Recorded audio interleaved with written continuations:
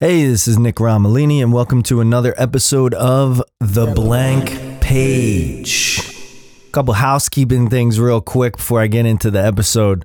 I just wanted to add a quick addendum to last week's episode about the sandwiches.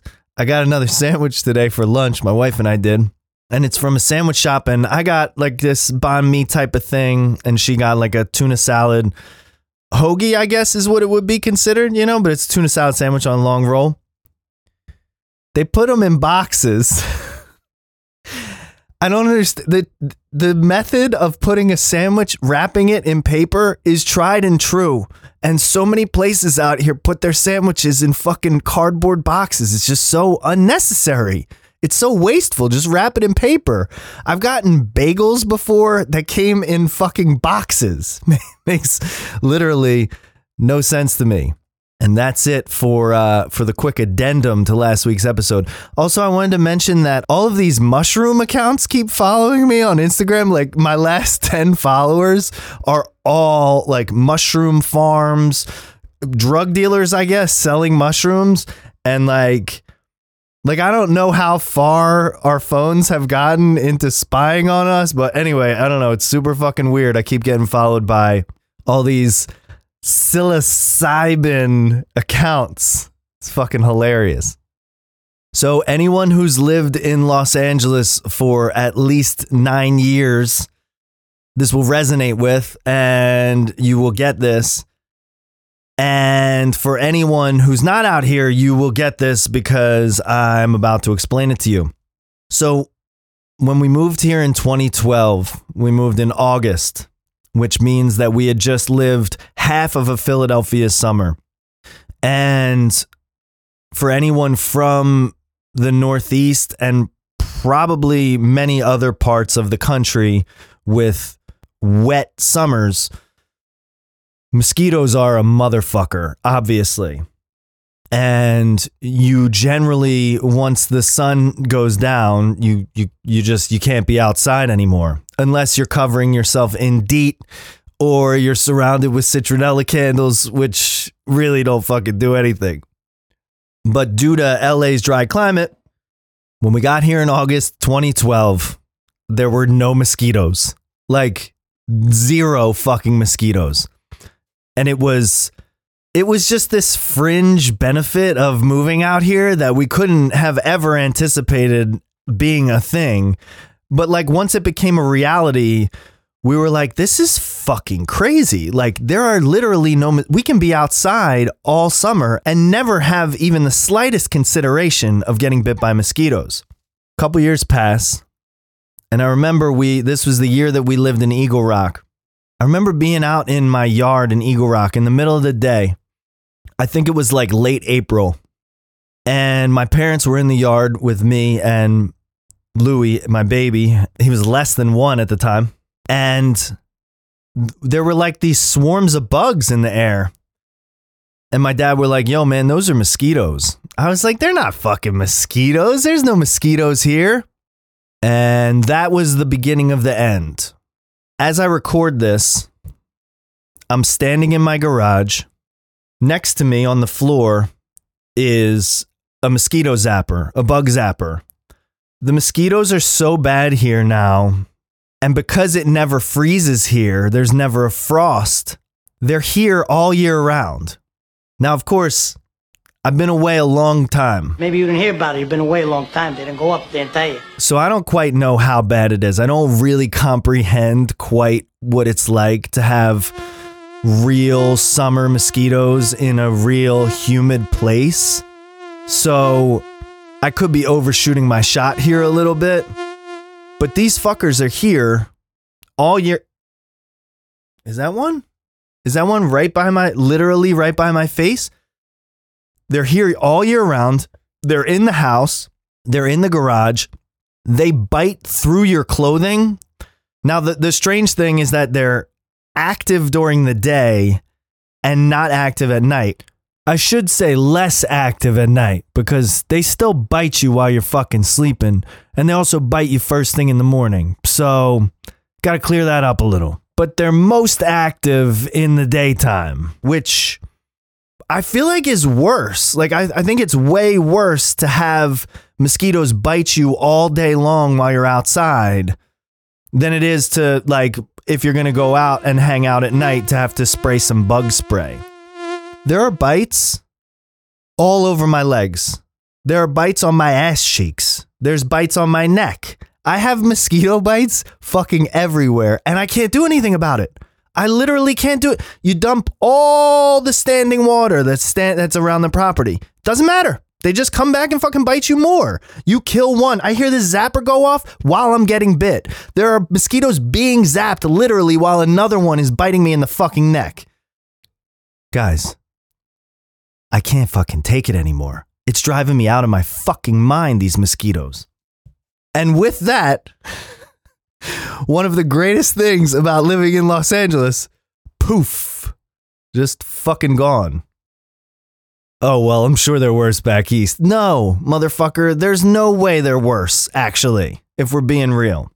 They're probably worse. But this is its own form of unique torture. I was driving on the highway with Louie and Francis the other day, my kids. We were driving home from somewhere, and we're driving behind a Range Rover with the license plate Soy Buff. And Louis was like, why do they have Soy Buff as their license plate? And I was like, well, it's one of two reasons. They're either extremely muscular and a vegan, and they're muscular because of their soy and they're proud of it, or they are the world's foremost expert on soy and soy products. At this exact moment, the window of Soy Buff's car comes down on the highway, and a fucking banana peel just gets flung out the window. Like, I tried to retell the story to my wife, but you kind of had to be there. Fucking Soy Buff, the audacity, the vegan littering our streets with banana peels. So there's this other thing that happens at intersections out here that drives me out of my mind. As a pedestrian, as a driver, it just fucking drives me fucking crazy. So, and you might need to look at the visual for this. So there's an intersection on our walk to my son's school. Now, imagine the north-south of the intersection is a through street, and it's an overpass over the highway. The west side is the off-ramp from the highway. The east side of the intersection is a street that leads to the highway on-ramp.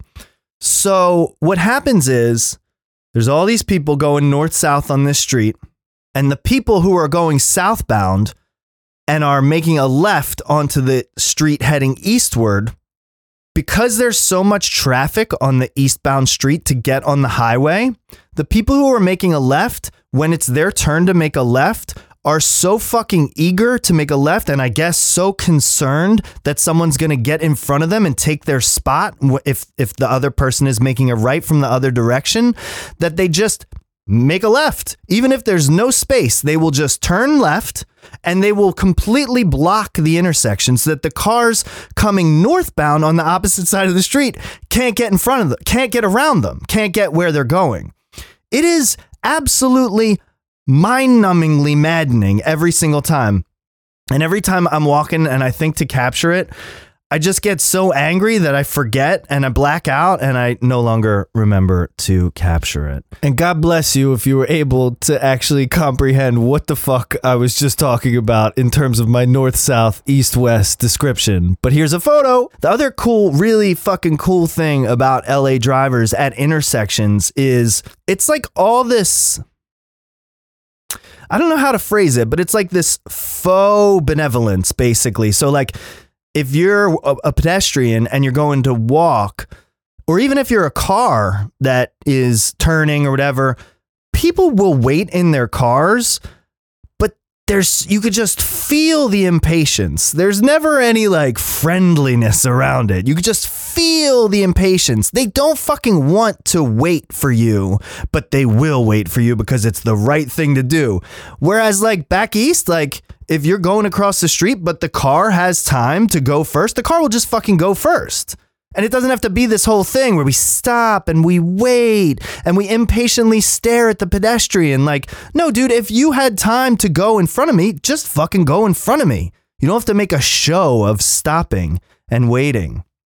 I think it's just this weird thing of like always just doing the right thing. Trademark.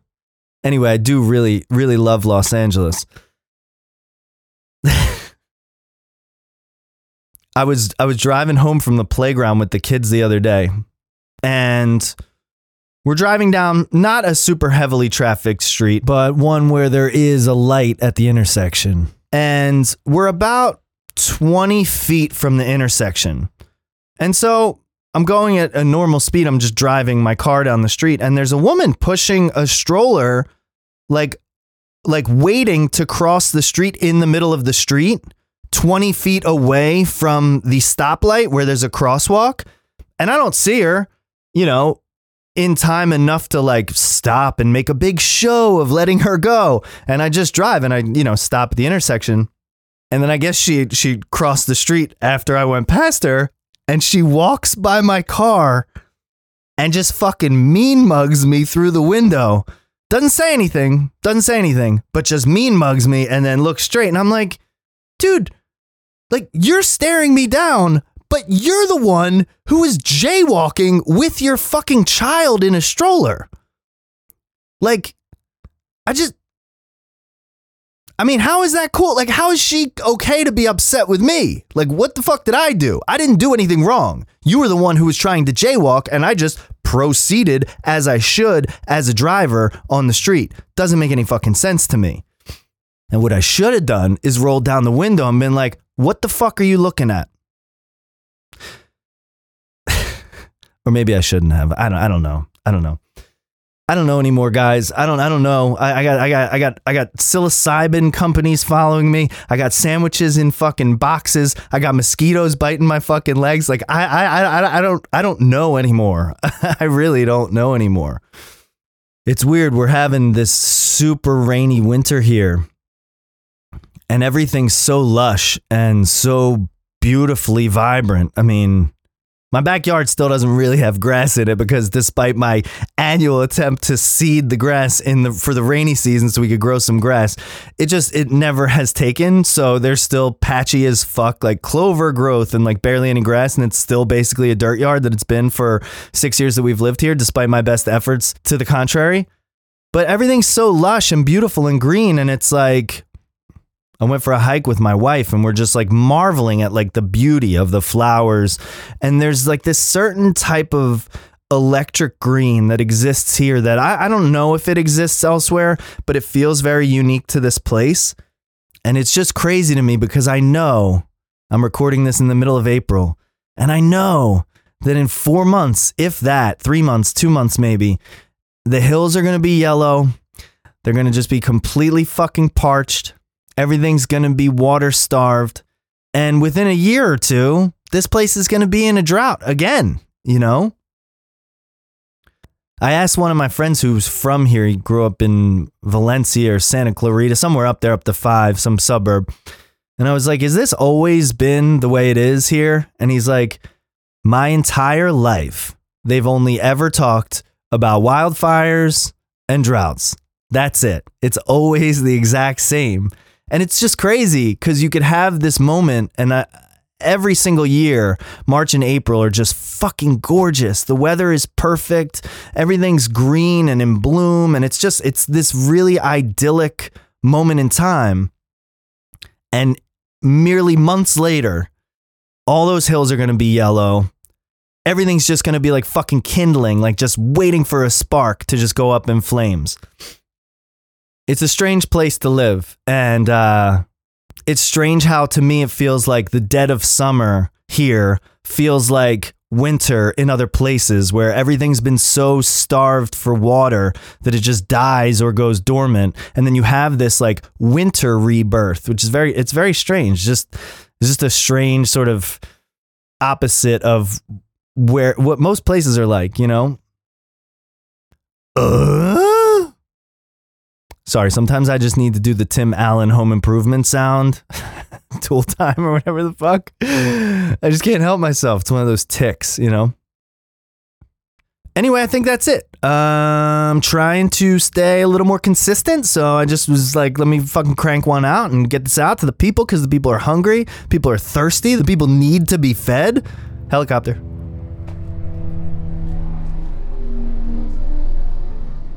The people are hungry, the people are thirsty, they need to be fed, they need the content, they need sandwiches and cardboard boxes. And I'm like, fuck it, let me do it.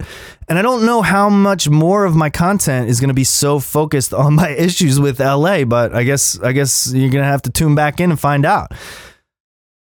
Thanks for listening to another episode of The Blank Page.